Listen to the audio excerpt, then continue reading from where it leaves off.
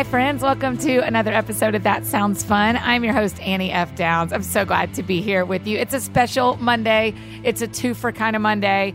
Two really great men are on the show today. I didn't have tons of time with either of them, and so instead of giving you two short shows, we just put them together to give you two kind of unique conversations put together for one close to normal length show. Real quick, the music in the background, just a reminder, is the song Precipice by Creekmore that goes along with my book, Remember God. He read the book and then wrote the song around that. You've got to go listen to the lyrics. It's just incredible. It's on iTunes, Spotify, Apple Music, all the places you love music. So let's jump into our first conversation today. Listen, my friend Tim Tebow, I adore him. I think the world of him, but he's a Florida Gator and I struggle. But I think he's a great dude. I really enjoyed our conversation. Glad to have gotten to chat with him for just a second. On the day that his new book released, the book is called This Is the Day, Reclaim Your Dream, Ignite Your Passion, and Live Your Purpose. Tim literally had a few minutes when he was driving, I think, from one place to another or something. I mean, literally, he just had like a chunk of time and reached out and was like, I've got just a hit of time, come on. And so we jumped on the Skype line and got to chat for just a minute. So here is my conversation with the only Florida Gator that you will ever, well, that's not true because Eddie Kaufholz has been on the show. The only Florida Gator that actually wore a uniform that you will ever hear on this Georgia Bulldog show, my friend Tim Tebow. Do you know who we shared that we need to jump in and talk about is My Life Speaks in Haiti, where you've done your Night to Shine. I love Mike and Missy. Right? Aren't they the best? I went down there like 2 years ago. Yeah, they're so sweet. How do you know those guys? They're based here in Nashville, and we share some friends here. And so I went down and spoke at a women's conference they had in Nepali. Nice. Yeah, I love it. That's awesome. How many times have you been to their place? Maybe 3. Yeah. With them, we've been in Haiti for a little while, and it was probably a year or two into our ministries there that we got to know Mike and Missy and My Life Speaks, and we just were, there's so many nonprofits there, and, they're not always necessarily doing the best things, but when we found them, we were like, gosh, they're so awesome, and we just knew they were people that we wanted to team up with. Yeah. And you know what I've seen them do really well is they live there like they would live anywhere in the world, where they just invest in the neighborhood they live in. They totally do. They invest, they make it theirs, they love the people, they're so engaging with people. It's awesome. So how crazy is your whole day today? Do you just do media back to back to back? Yes, pretty much. It's media pretty much till 5 or 6-ish. Oh my gosh. And tell me about This Is the Day. I've read a little bit of it, but so I write books as well. And every book there's a reason that it's the right time for me to tell that story. Tell me why this was the right time for you to write This Is the Day. Well, I think there's a few things that happened in my life that really kind of pushed me towards this. One of them was my dad got Parkinson's, and it was just I just wanted everything in my life to matter, after that, and a few other things. I was on a plane where someone passed away, and then a few of our Wish kids passed away, and they just left such legacies. And even though some of them would be teenagers, or it didn't matter their age to have importance or to have significance. And I just was around so many people that were, would make comments like, one day I'm going to do this, or you'd share with someone, they're like, one day I'm going to get right with God, or one day I'm going to go on a mission trip, or, you know what, that sounds really cool. One day I'm going to really go after my dream. And my thought was, are you kidding me? What does it matter if you wait till one day when you retire to start living out what's on your heart? Why would you wait and to live out what God has placed there, to live out your purpose, to live out your calling? And I just wanted to encourage people that you're never too old, you're never too young, it's never too early, it's never too late to have purpose, passion, and meaning in your life. And you can find that if you're a third grader that's going to school and you're nice to a friend, or you're nice to the kid that gets bullied, or you're, an old grandma that thinks, well, my best days are behind me. But no, you can still find someone to impact and find meaning in your day and find purpose in it. And, I just wanted to have that life that when I woke up and my alarm clock went off, that I was excited. I wanted to pursue life. I wanted to engage it. I wanted to attack it. I just didn't want to be that person that just got through it. so many people, especially in sports, when it gets hard, they have the attitude of, man, I just can't wait to get through today. And I just don't want to have that attitude. I want to encourage other people. I just don't think that's what God intends for us, to just get through the days. I think when we really think about, like, this is the day that the Lord has made, like, I'm going to rejoice. I'm going to be glad in it. And I'm going to look at all the ways that he's blessed me and how I can be a blessing to those around me. Yeah. So tell me about, the morning you woke up and went like, okay, this is more than just a change in my life. This is time for me to tell this story. Do you remember that day? Because I can imagine your dad getting diagnosed and that stuff happening on a plane. I cannot imagine someone dying on a plane. That is terrible. When did you decide, like, okay, this is more than just about changing how I'm going to live? Well, honestly, it was when I actually came up with the title of This Is the Day. It was last year playing baseball, and we were on a road trip, and that morning we got up and we went to the gym early, and we're there, and I was so frustrated and irritated because I couldn't just get a workout in. I was like, I had like 20 people taking pictures and asking me for them, so I couldn't really train. And so I was like, all right, you know what, guys, I'm done. So I grabbed a couple of my teammates. We walk across the street to a Publix, and I go to get a couple, protein shake and a salad or whatever, and I see a boy. Oh, totally. Definitely kale, of course. Why not? For sure. So I see a boy following his mom, probably high school age, and I could tell that he had special needs. And I've had a heart for people with special needs since I was 15 years old, and God really did a work in my life, and I really wanted to see if maybe he would recognize me from our Night to Shine, which is a worldwide prom for people with special needs or sports or something, and maybe I could make him, smile or something. And I walked by him, and he totally didn't recognize me whatsoever. Yeah. So I was like, okay, and I kept going, and then and we go to the checkout line, and they happened to walk right in front of me in the cashier line, and so a lot of the people working at Publix came up to me and taking pictures. So I took, 10, 15 more with them.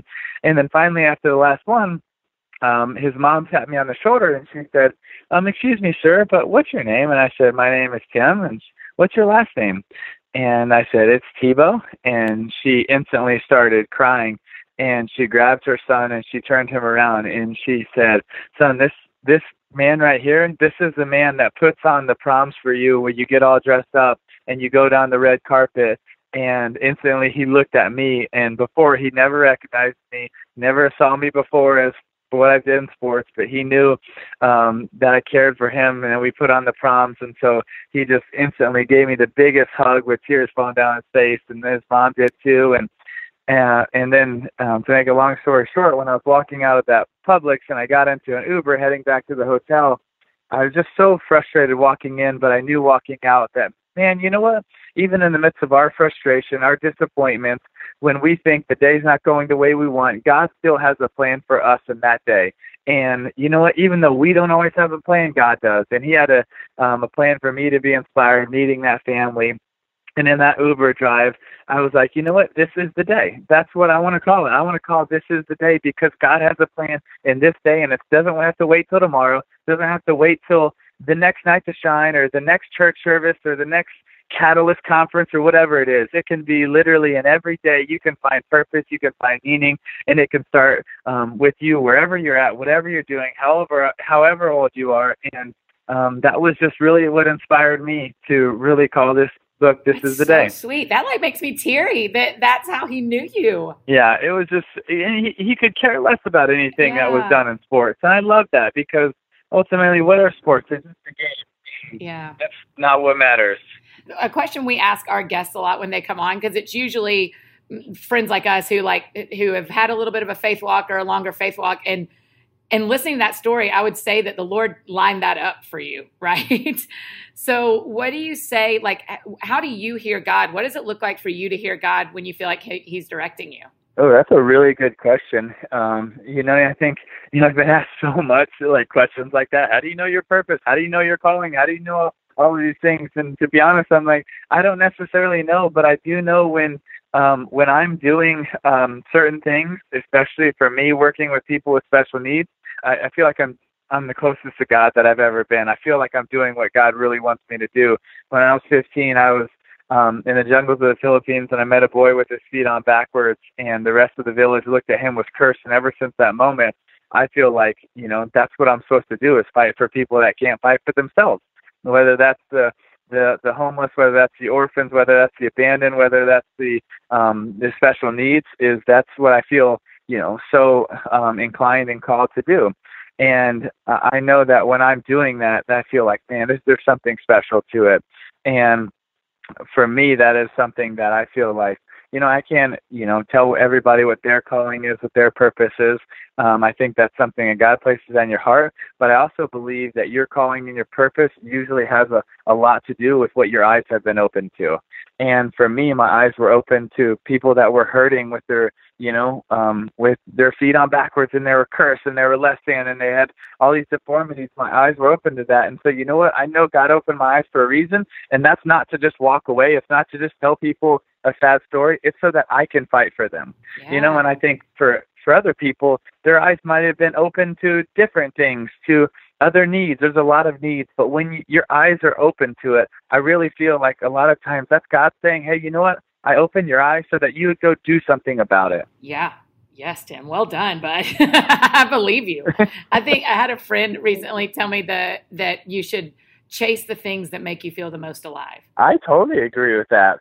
I think that, a lot of times when we're totally out there and we're trying to serve, we're trying to make a difference, that does make us feel alive. And I also think that it does an amazing job of giving us the true perspective as well. Yeah. Okay, so I have another thought for you, something that I'm working through that I would love your thoughts on, especially when it comes to This Is the Day, because Christians are going to pick up that book, but a lot of people who aren't in their faith walk or have a lot of questions about God are going to pick it up as well. How do you speak to both of those groups at the same time? Well, I try to be the same person regardless who I'm talking to, and hopefully this will be encouraging for Christians and it will be encouraging for non-Christians. Obviously, in the book, I share parts of my faith and my testimony in there, and I try to encourage people wherever they're at, because I believe my biggest calling here is to love God and love people, and I believe that's true for everyone. And so I want to do the best job that I can at that of loving God and of loving people, regardless if they're Christian or not. And to be able to love them where they're at, and try to be able to support them and love them and care for them. I believe that one of the best definitions I've heard of love is to choose the best interest of another person and act on their behalf. And I so believe in that, because I believe, a lot of people, we talk about love, and some people will just say it's a romantic thing. Some people will say it's just a feeling. I believe that love is so much deeper than that. I believe that true love is to choose the best interest of someone, act on their behalf. That's exactly what Jesus did for us on the cross. And that's what we can do for each other every single day, with going out of our way to truly invest in other people and love them. Yeah. Okay. So Tim, I'm going to have to tell you something that you're going to have to love me anyways. This is the test of your faith. Perfect. I am a Georgia Bulldog. Well, you know what? No one's perfect. Hey, do you know what? That's what I say about you. I say not everybody hears the Lord right the first time. So that's okay that you went to Florida. Well, tell me, I would at least tell you congratulations on last few years, because y'all are doing really good. Thank you. Tell me about your memories of Georgia-Florida weekends. Oh my goodness, are you kidding me? It's like, I love it. It's insane, but it's awesome. My parents' first date, my dad took my mom to the Florida-Georgia game. No way. We grew up going to that game because it's in Jacksonville where I grew up. Yeah. It was, I got to break Herschel Walker's rushing record against Georgia in Jacksonville. My family's there. It's just such an amazing weekend. And I do love that border war. I do too. Rivalry really that fun. we have with Georgia. Yeah, it is special. Okay, last question that we always love to ask people when they come on the show, because the show is called That Sounds Fun. We got to know, what is it you do for fun? Gosh, that's a really good question. One thing that I'm really excited about is I have never been to Israel, and I'm going this year. Tim, so I've been twice. You're really going to die. You're going to love it so much. I know. I can't wait. I'm so excited. Okay, listen, do you know there's a tattoo place that you've got to go to? I will get the name for you and get it to you. And they do all the they do ancient tattoos from Bible times. Oh, there you go. Yes. So did you come back tatted up or what? No, because I couldn't get there. You came back with some barbed wire on your arm? Or yeah, that's right. Just like Jesus. I have the same barbed wire tattoo as Jesus. But when are you going? I'm going near the end of the year. That's awesome. What are you most looking forward to? What is it you want to see? I don't know. I mean, obviously, I feel like I'm supposed to say the empty tomb, but I'm excited about all of it. Yeah. Yeah. I don't know. I guess I don't necessarily know. I know what I'm so excited about is I'm going with like 5 different people who are like doctors in theology and everything, and so I know I'll be like the least smart person there. And I just will soak up all that knowledge and ask like 10,000 questions. Yes. Dude, I'm telling you, when I was there, I mean, someone before I left said it makes the Bible go from black and white to color. And that didn't make any sense to me, but literally that's what happens. You can like smell the stories and see them. I mean, you're going to love it. Well, I'm technically colorblind, so hopefully that helps. That'll totally help. That is a good fun fact. Well done. Hey, thanks for making time for this today, Tim. I really appreciate it. Absolutely. Thank you so much. It was so fun. Yeah, anytime. Hey, and if there's anything we can do for you, if you want to come back after Israel, you just holler. You always got a spot here. Perfect. Thank you. You're so buddy. sweet. I really appreciate it. You're welcome. Talk soon. Bye. All right. God bless. See ya.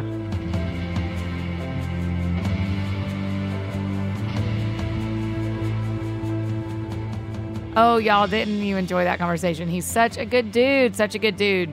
So grateful to have him on the show. Remember, his book is called This Is the Day. Make sure you grab a copy for yourself and think about people for Christmas gifts who you think might really enjoy this inspiring story. It's really, really beautiful. I also was lucky enough recently to get to chat with best-selling author, just internationally known, sold millions of copies of books. And I'm friends with his daughter, who has an episode already as well, Andrea Lucado. You can go back and listen to hers. But having Max Lucado on the show was such a treat. So here is my conversation that I had just a couple of weeks ago with Max Lucado.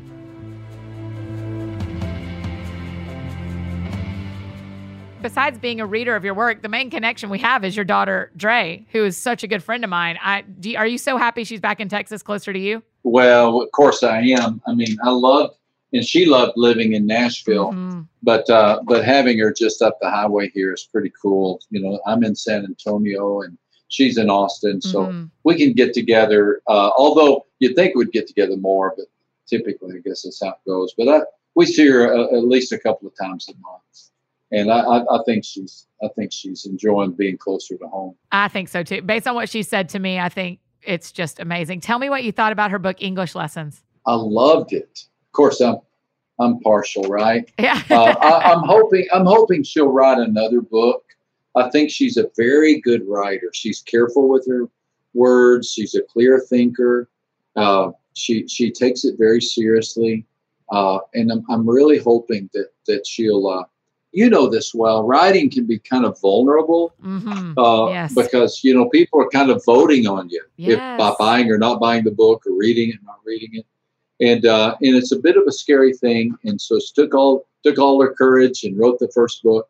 And I'm hoping she'll summons up the courage and do another. Me too. Do you still feel that when you write? Does it still, I mean, you're many books in and 100 million copies sold around the world. I mean, do you still feel, I was hoping that the vulnerability feeling went away the longer you did this. I feel very vulnerable, Annie, when I first submit the manuscript to the editor. Okay. That's the scary thing for me. Can you relate? Yes, for sure. Yeah, that's the spot when you're not even sure if it's a book or not. Yeah, like all you've done is written by yourself for hours and hours. Exactly. And you don't know if you've been going down rabbit trails or not, or if your thinking is clear. And so that to me is the scary thing. Now, I've had the same editor since 1989. You That's are a long king. time. Yeah, same editor. Same editor. What I've learned is that if she signs off on it, then I'm feeling okay. We'll be all right. Yeah. And she's not going to let me get out of the gates very far if the book's not very good. I mean, so you've been writing full time since 1989. Or, I mean, you're a pastor as well, but you've been writing books for 30 plus years. My first book came out in 1985. Wow. And so I've been doing it a long time. Maybe I don't. You probably weren't even born in that. I wasn't reading yet, but I was alive. I wasn't reading it yet, but I was on the planet. And this, I mean, your most recent book, Unshakable Hope, is your 40th book. Yeah, it's my 40th. What's called inspirational trade book. Right. So that doesn't count like the children's books and the other genres. Exactly. And I've written a few fiction books and children's books, and so. But this is kind of the meat and potatoes for me. The book that is intended to help people understand a scripture or a passage or a thought, and it's usually a 14, 15 chapter book, and so I try to do one of those a year. There have been 2 or 3 years I did 2, but I usually just do 1. I mean, one. So every year you're writing a book and putting out a book. Yeah, it gets a little confusing sometimes. Yeah.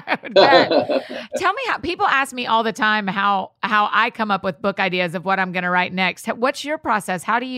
Is it based on what you feel your church needing, or is it what's burning in you? How do you decide? Usually it's what I sense the church is needing, because most of my books come out of a sermon series that I share with the church. Sure. But like right now, I'm thinking of, like last year, I wrote a book called Anxious for Nothing. Yes. And it seemed to really resonate with people. And then just earlier this week or last week, I was thinking, I keep reading a lot about anxiety and stress and people's challenge in dealing with anxiety.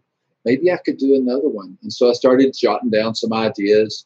And so that one, if that actually happens, would be an example of a book that just really came out of just a possibility in the air. Nobody has said that to me in terms of a conversation with a parishioner or anyone. So tell me what that looks like when you start jotting down notes. Do you keep a notepad with you, or you do it on your phone, or what's your system? I do it on my phone. I do. I through the years, if you've done it so long, I've had all kinds of ways. I keep some ideas written in the flyleaf of my Bible, and I scribble down an idea or two or an outline.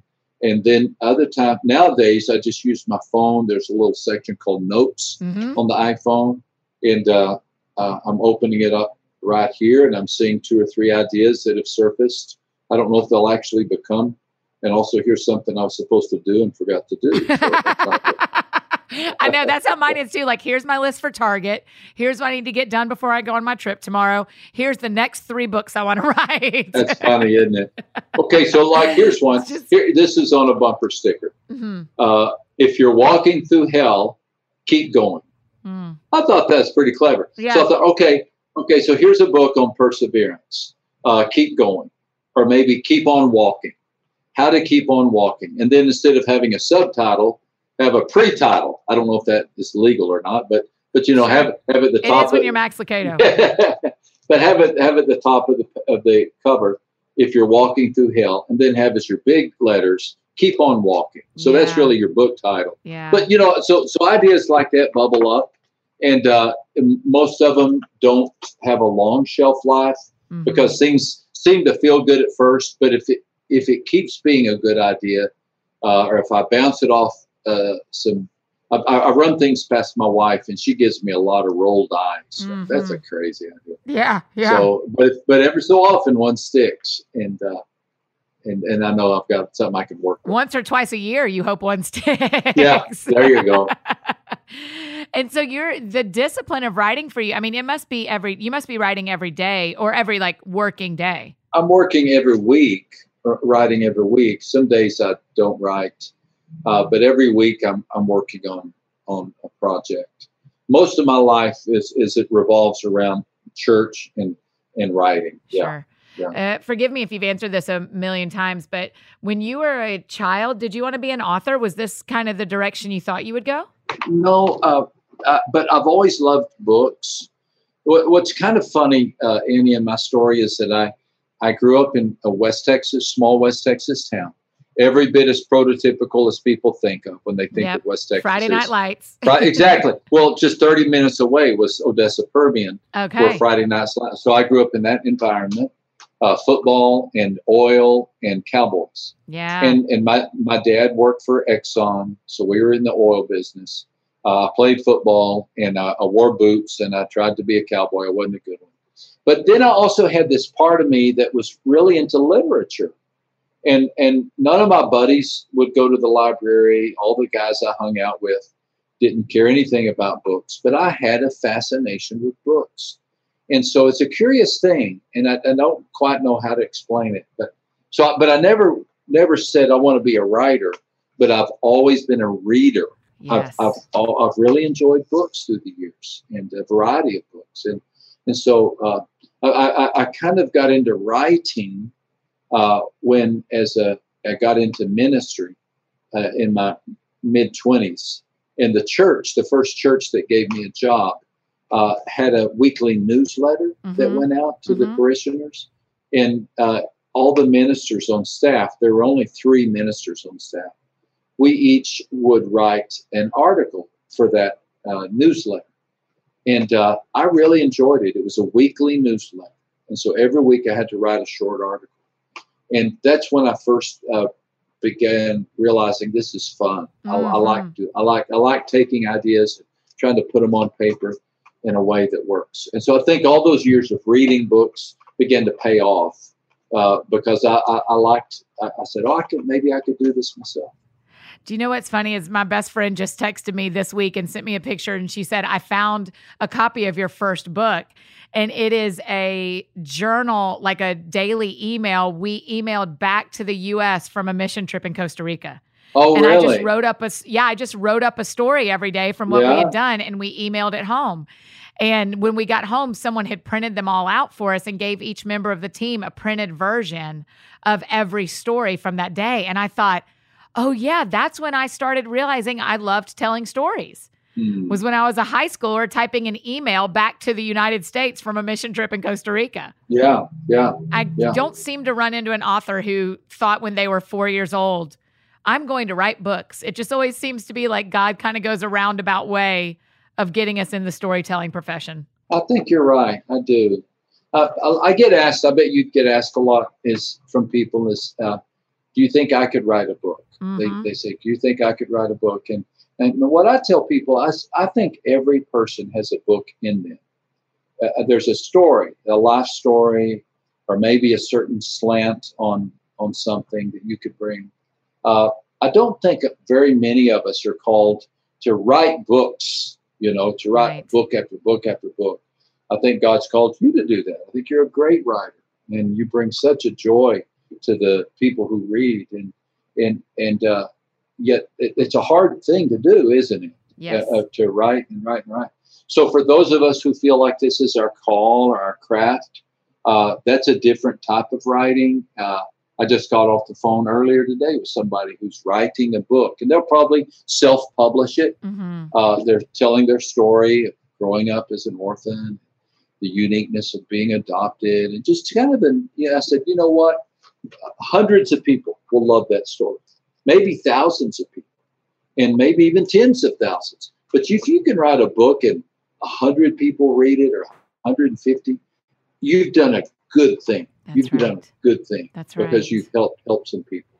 And that's, I have said to women before, if you have 30 people following you on Twitter, that is far more than you could actually disciple in your real life. Isn't that a good point? So you're doing it. Yeah. And so 150 people reading your work is so beautiful because you're on that many shelves, and it really matters. And also when people read a book, I think that they receive you at an intimate level that may be unparalleled, because it's a very quiet. Think about the whole setting of reading. If I read your book, then what I do is I go into a room, I find a corner, I find a chair, I find a couch, I turn on the light, I tell the dog to be quiet, tell my kids to be quiet. I create a moment. I create a space. Yep. And when I open Annie's book, I'm saying, Annie, come into this space with me. And it's very tender. It's very quiet. Oftentimes for people, it's early in the morning or late at night. Even if it's on an airplane, you're kind of blocking the rest of the world out, so you can read that book. And so I think it's a poignant medium of communication that doesn't happen when you're speaking publicly. It may happen if you're having a heart-to-heart conversation with somebody, but there's this other element. The defense is down. If you and I sit down over a cup of coffee, and I know that you're going to talk, and you know that I'm going to talk, while the other is talking, there tends to be a formulation of what I'm going to say in response, right? And so as you're talking, I'm thinking, okay, I want to be sure and say this. But if you're just listening to somebody, or in our case, if you're just reading a book, then you're not messing with a response. You're saying, okay, I'm just going to receive. I'm just going to receive. I'm just going to receive. So it's a tender medium. Many of the people who write me say, can I call you Max? We've never met, but can I call you Max? And the reason for that is because we've had some tender moments together. I mean, I didn't have anything to do with making it happen except writing the book. Right. But they have these moments in which the Lord used a chapter or a story to go deep in a place. And because they weren't trying to formulate a response and the space was created, then it was a very tender energy. I have never thought about that when you're reading, you're really not trying to formulate a response. You're not trying to think what you would say back. So you're just receiving. You're just receiving. Yeah. That is amazing. It's a wonderful thing. Yeah. Yeah, it's a really beautiful thought. It does feel like such when people say to me, I feel like we're already friends. Yeah. My answer is always me too. I genuinely, when I am writing, I think of them. When you have certain books, do you think of certain people when you're like, if I'm going to write this, I know it's for this person? Or I try to write since my books come out of sermons, then I've essentially been thinking about our parishioners in our church. Yeah. And so, I guess the answer would be, I do. So tell me what it is like to lead a local church and lead a global church in so many ways. I mean, it sounds like from what you're saying that the trick is think of the local church and the global church will feel led. I love that. That's a great way of saying it. My commitment has always been to try to be a pastor first and a writer second. And so I try to put my messages together for the church based on what the church needs to hear, as opposed to writing a book for a global church and then my local church listens in. I can't say I've always done that really well because it's hard to not be thinking about the bigger audience. But being a pastor, though, has helped me. I think it helps me keep my head on my shoulders. It's a place where I'm not known as an author. I'm just a preacher. Up until 3 weeks ago, Annie, I was still running the staff and dealing with budgets and all of that. But 3 weeks ago, I semi-retired. So I'm very happy today. That's amazing. And so it's a big deal. We've been working toward it for over a year, but it's official. And now I'm at an office still. I keep an office here at the church, but I preach about 20 times a year, and I'm available if they need me. But otherwise, I was blessed by the church leadership I've been here 30 years at this church, and I just felt like it was time for some young blood. And so we've got the succession plan in place, and I think it's working. I do. Yeah. Now, and we can't pretend like our listeners aren't thinking of some of the same stuff I'm thinking of about nationwide. We aren't seeing a lot of pastors leave well, and we aren't seeing them last for 30 years. So I would love for us to talk about, and as an Annie, I'm a woman who's in leadership at my church too. And I want to be a part of this for a long time. But what I keep seeing even in my peers who are in their late 30s and early 40s is they keep getting taken out of the game, mostly by their own bad decisions or by just pure exhaustion. How do we do this long term? How have you weathered this? Well, that's an acute observation. It really is. And probably about 20 years ago, I was talking with a guy named Michael Silva. He's an evangelist and does a lot of work in Central and South America. And he showed me in the flyleaf of his Bible, he had been told by a friend of his, make a list of all the pastors who depart the ministry because of moral failure. And every time you hear one, write their name down, and not in a bad way, but as a motivation to stay alert, stay vigilant. Yeah. And he showed me that list. I didn't read the names. I don't want to, but it took up the whole fly for the Bible. And it's just heartbreaking.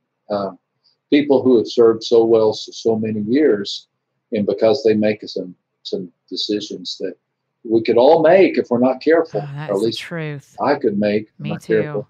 Yeah, I'm like you. I get a little bit sad. I start thinking of friends and coworkers and colleagues, and they did not finish well, and they're going to heaven for sure. Yeah, but, for sure.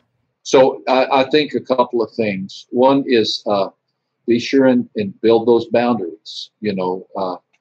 Moral failure is the failure that trips most pastors up, especially male pastors, but not just male pastors.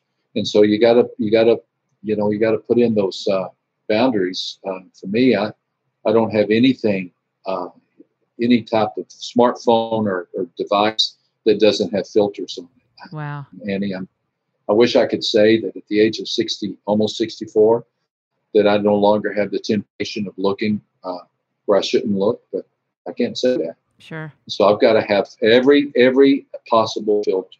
Same. When I check into a hotel, I'll check into a hotel tonight in Dallas, and if they have, more and more TVs have taken the adult movies out of their hotels, which is great. But if they don't, I call right down to the desk and I say, "Can you block this in my room?" I don't want to be near it. I don't trust myself. Yep. And so I think that I've got to watch my drinking. I've had a drinking problem my whole life. And I drink a glass of wine or two, but if I'm not careful, especially if I'm by myself, I'll have 4 or 5. I'll look up and, dadgummit, I've drank that whole bottle. If I'm not careful, Annie, I do things that are just so stupid. And so it's when it's in those vulnerable situations, when I'm by myself traveling, or if I'm not watching, my behavior, that I can do some really stupid things. And my friend Jonathan Merritt and I just were talking the other day, and we said there is no darker place than a hotel room by yourself after a speaking event. Wow. It can get so dark in there, right? I mean, you can eat things you don't want to eat. You can drink what you don't want to drink, and you can watch what you don't want to watch because you're tired. And no one knows. No one knows. There's no accountability. Sometimes also you're feeling a little puffy. You think I must be pretty good because all those people listen to me. Yes. So yeah, I think you're a sitting duck for. That's exactly right. People always laugh because I never travel by myself. And they're always like, Annie rolls deep, and Annie always brings a friend. And I'm like, yeah, I bring a friend because I know me.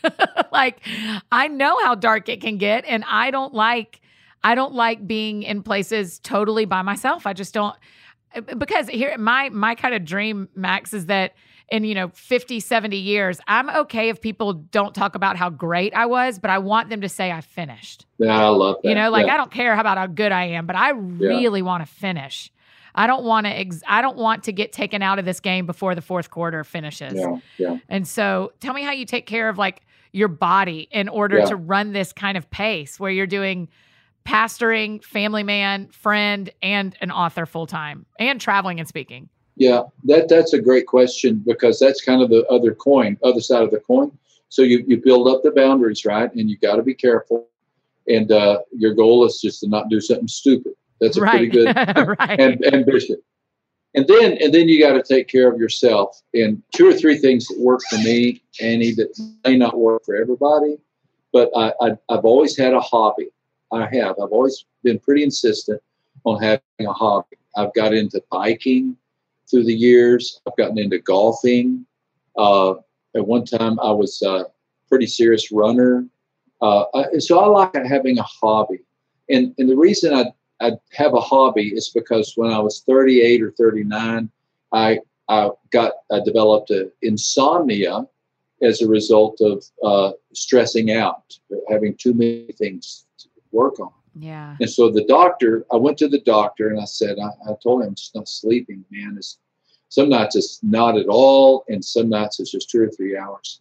And so he and I had a good talk. He's a dear friend. And he said, what do you do to just kind of relax? And I said, I don't have anything. Well, he looked at me like I was so dumb. He said, you got to have something. And he said, here's your prescription.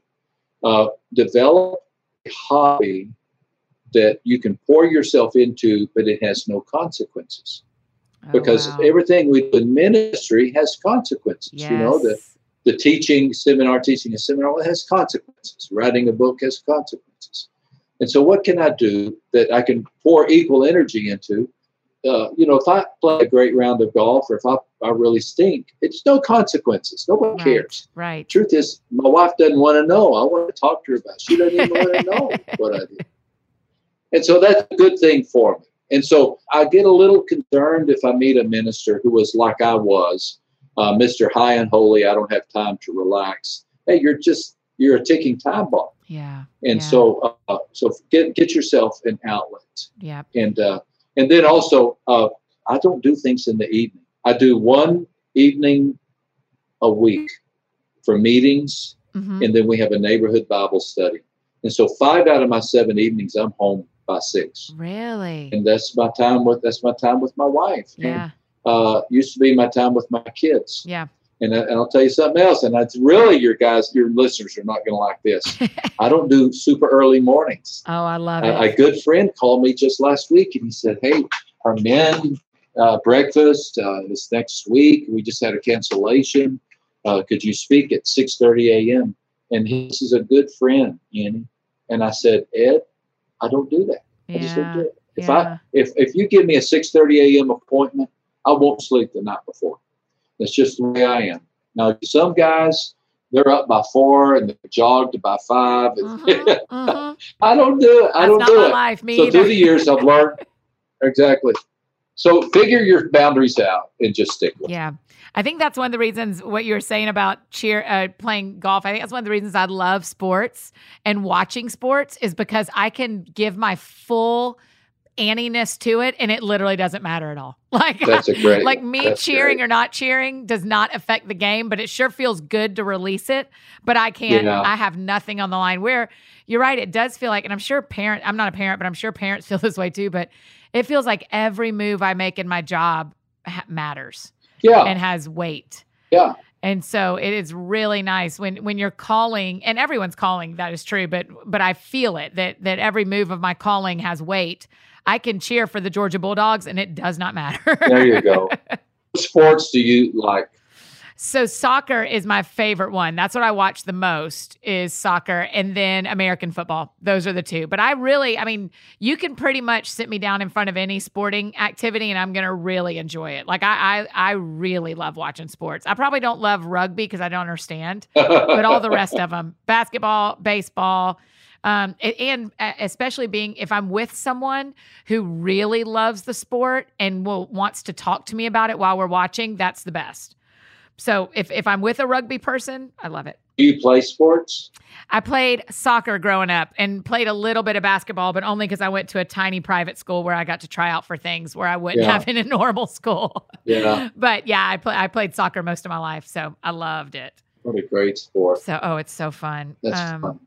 Okay, can we talk about Unshakable Hope for a couple of minutes? Sure. I just would love that. I think that it's it feels like it dovetails so beautifully with this perseverance conversation because I really do think, and one of the things, the subtitle to the book is Building Our Lives on the Promises of God. I think one of my concerns for believers is that we don't believe God is actually who he says he is.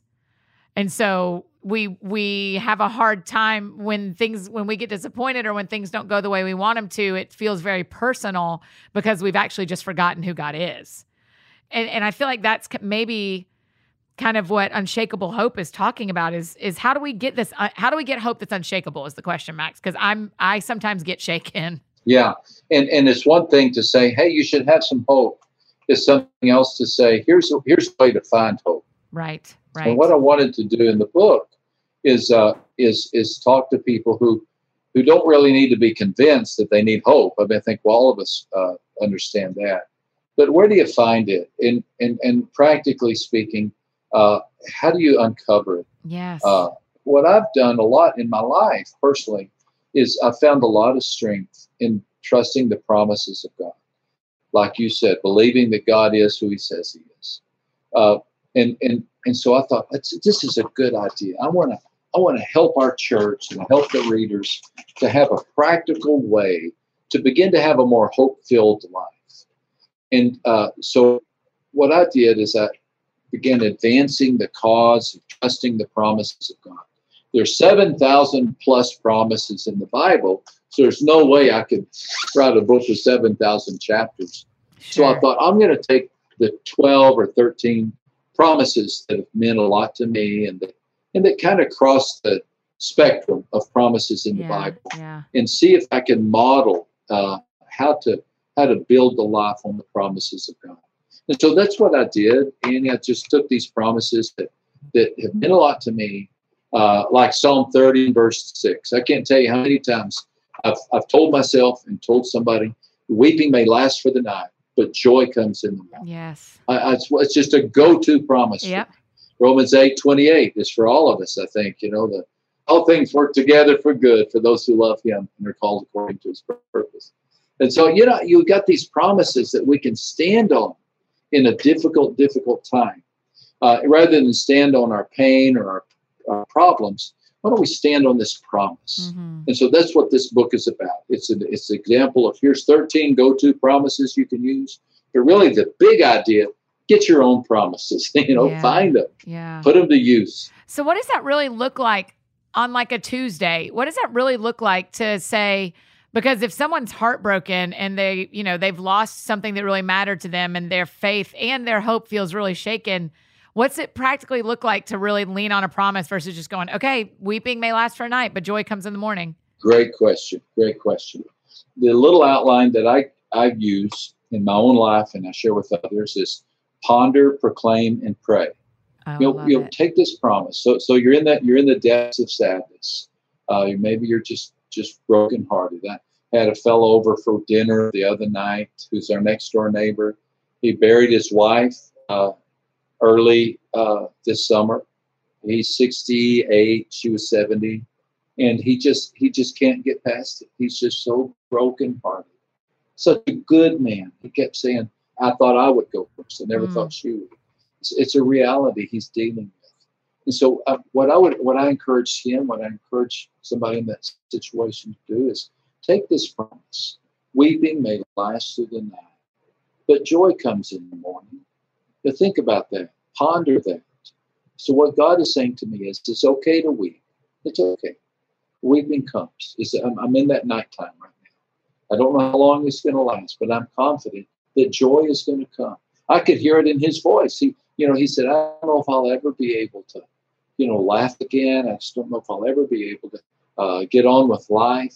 And that's a reality to him. He really wonders, will this ever pass? Yeah. And that promise in Psalm 30, so ponder that, I would say to him. Ponder that. Instead of giving in to the fear that it won't pass, just ponder it. And then proclaim it.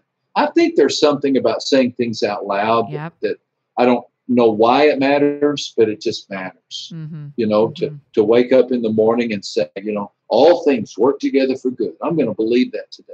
And saying it out loud is just good for me. It's part of worship. It's why we worship out loud. And then lastly, pray it. Put the Lord in remembrance of what he said. Not that he needs to be reminded, but we need to be reminded.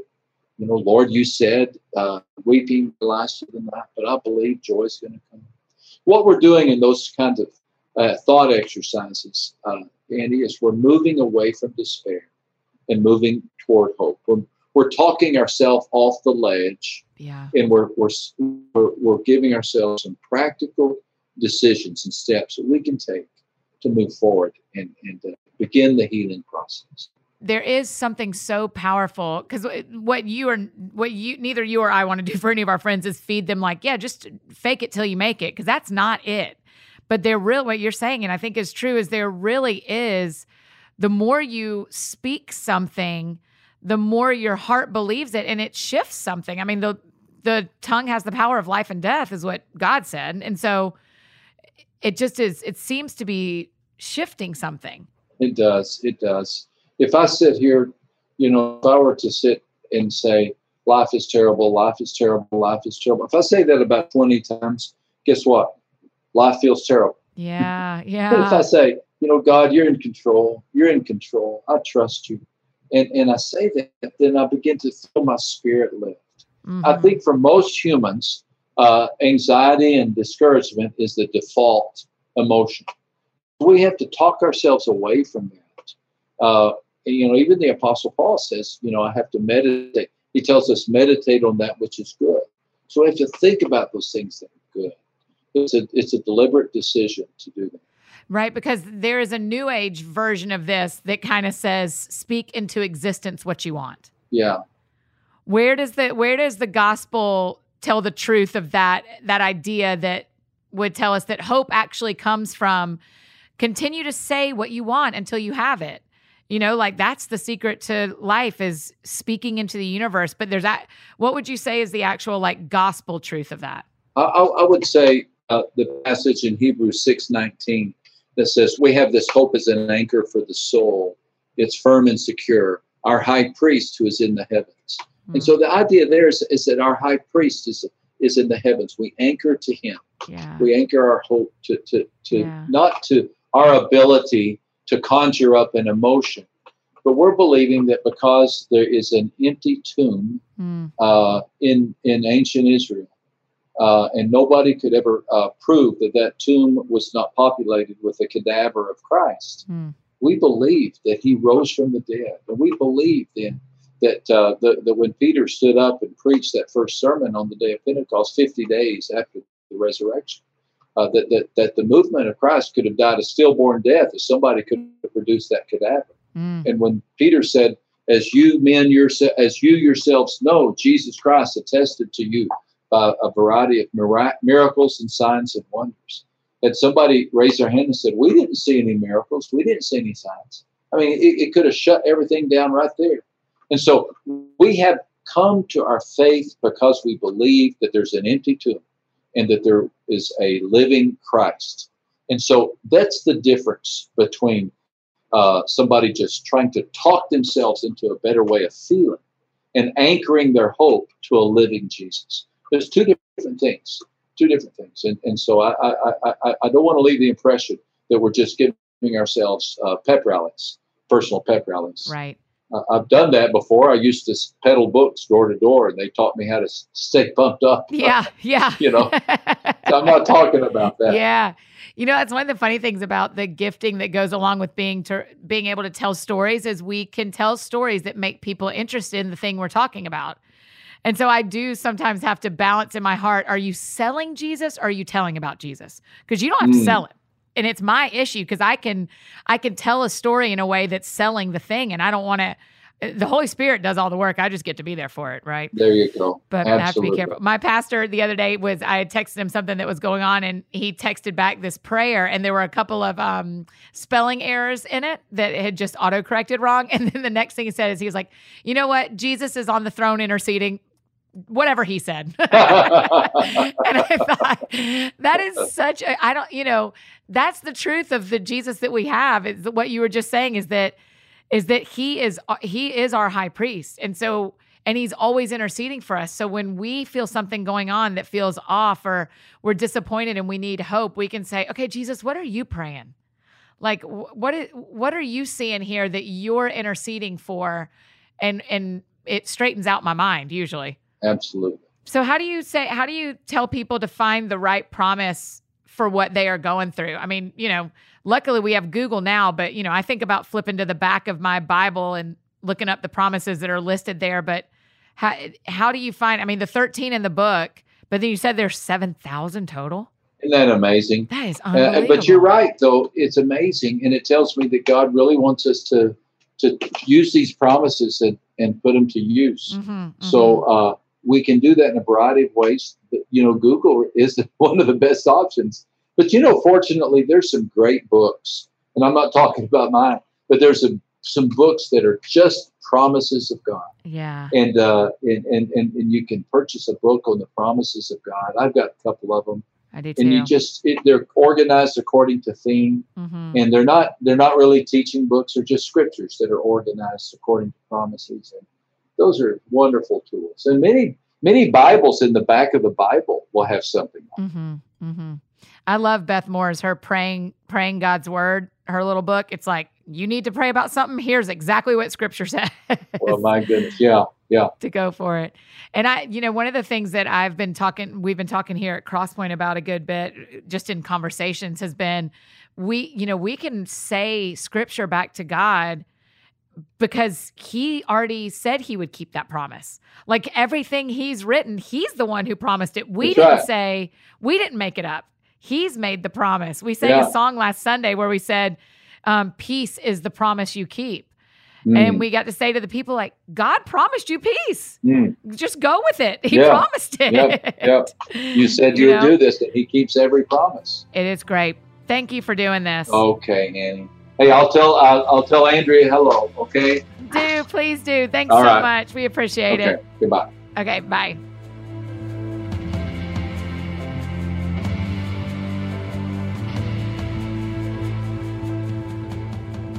So nice of Max to be on the show. Again, his new book is titled Unshakable Hope, Building Our Lives on the Promises of God. And it seems like it's such a helpful resource to have. So I hope you'll grab his and Tim Tebow's new books. What a two for kind of Monday, you guys. Two great dudes on the show. I can't call Max Lucado a dude. Two great men on the show today. I'm so grateful that they were able to join us. Make sure you tell them both on the internet how much you loved this conversation. And I think there's a lot more for Tim and I to discuss. So you guys need to just hound him to come back on and have his own episode when he's got some more time for us, because we really just barely got into our Georgia, Florida stuff. So you guys make sure you tell Tim and Max both thanks for being on the show and how much we appreciated it and how much we gained from their conversations. Hey, if you need anything from me, I'm embarrassingly easy to find. Annie F. Downs all across the internet, Instagram, Twitter, Facebook, anywhere you may need me, Annie F. Downs. Hey, and if I can do anything for you, just reach out. I would love to hear from you. So if you think you have some friends who might enjoy this conversation, the coolest thing you can do for our show is share it with people who aren't already listening. So go ahead and do that. Tell somebody that Tim Tebow and Max Lucado are in one conversation. It's like the three of us just sitting at one table having a quick catch up. So make sure you share this with any of your buddies that you think might enjoy hearing this show. And listen, go out and do something that sounds fun to you today. And I will see you back here on Thursday. Y'all have a great week. Happy Monday.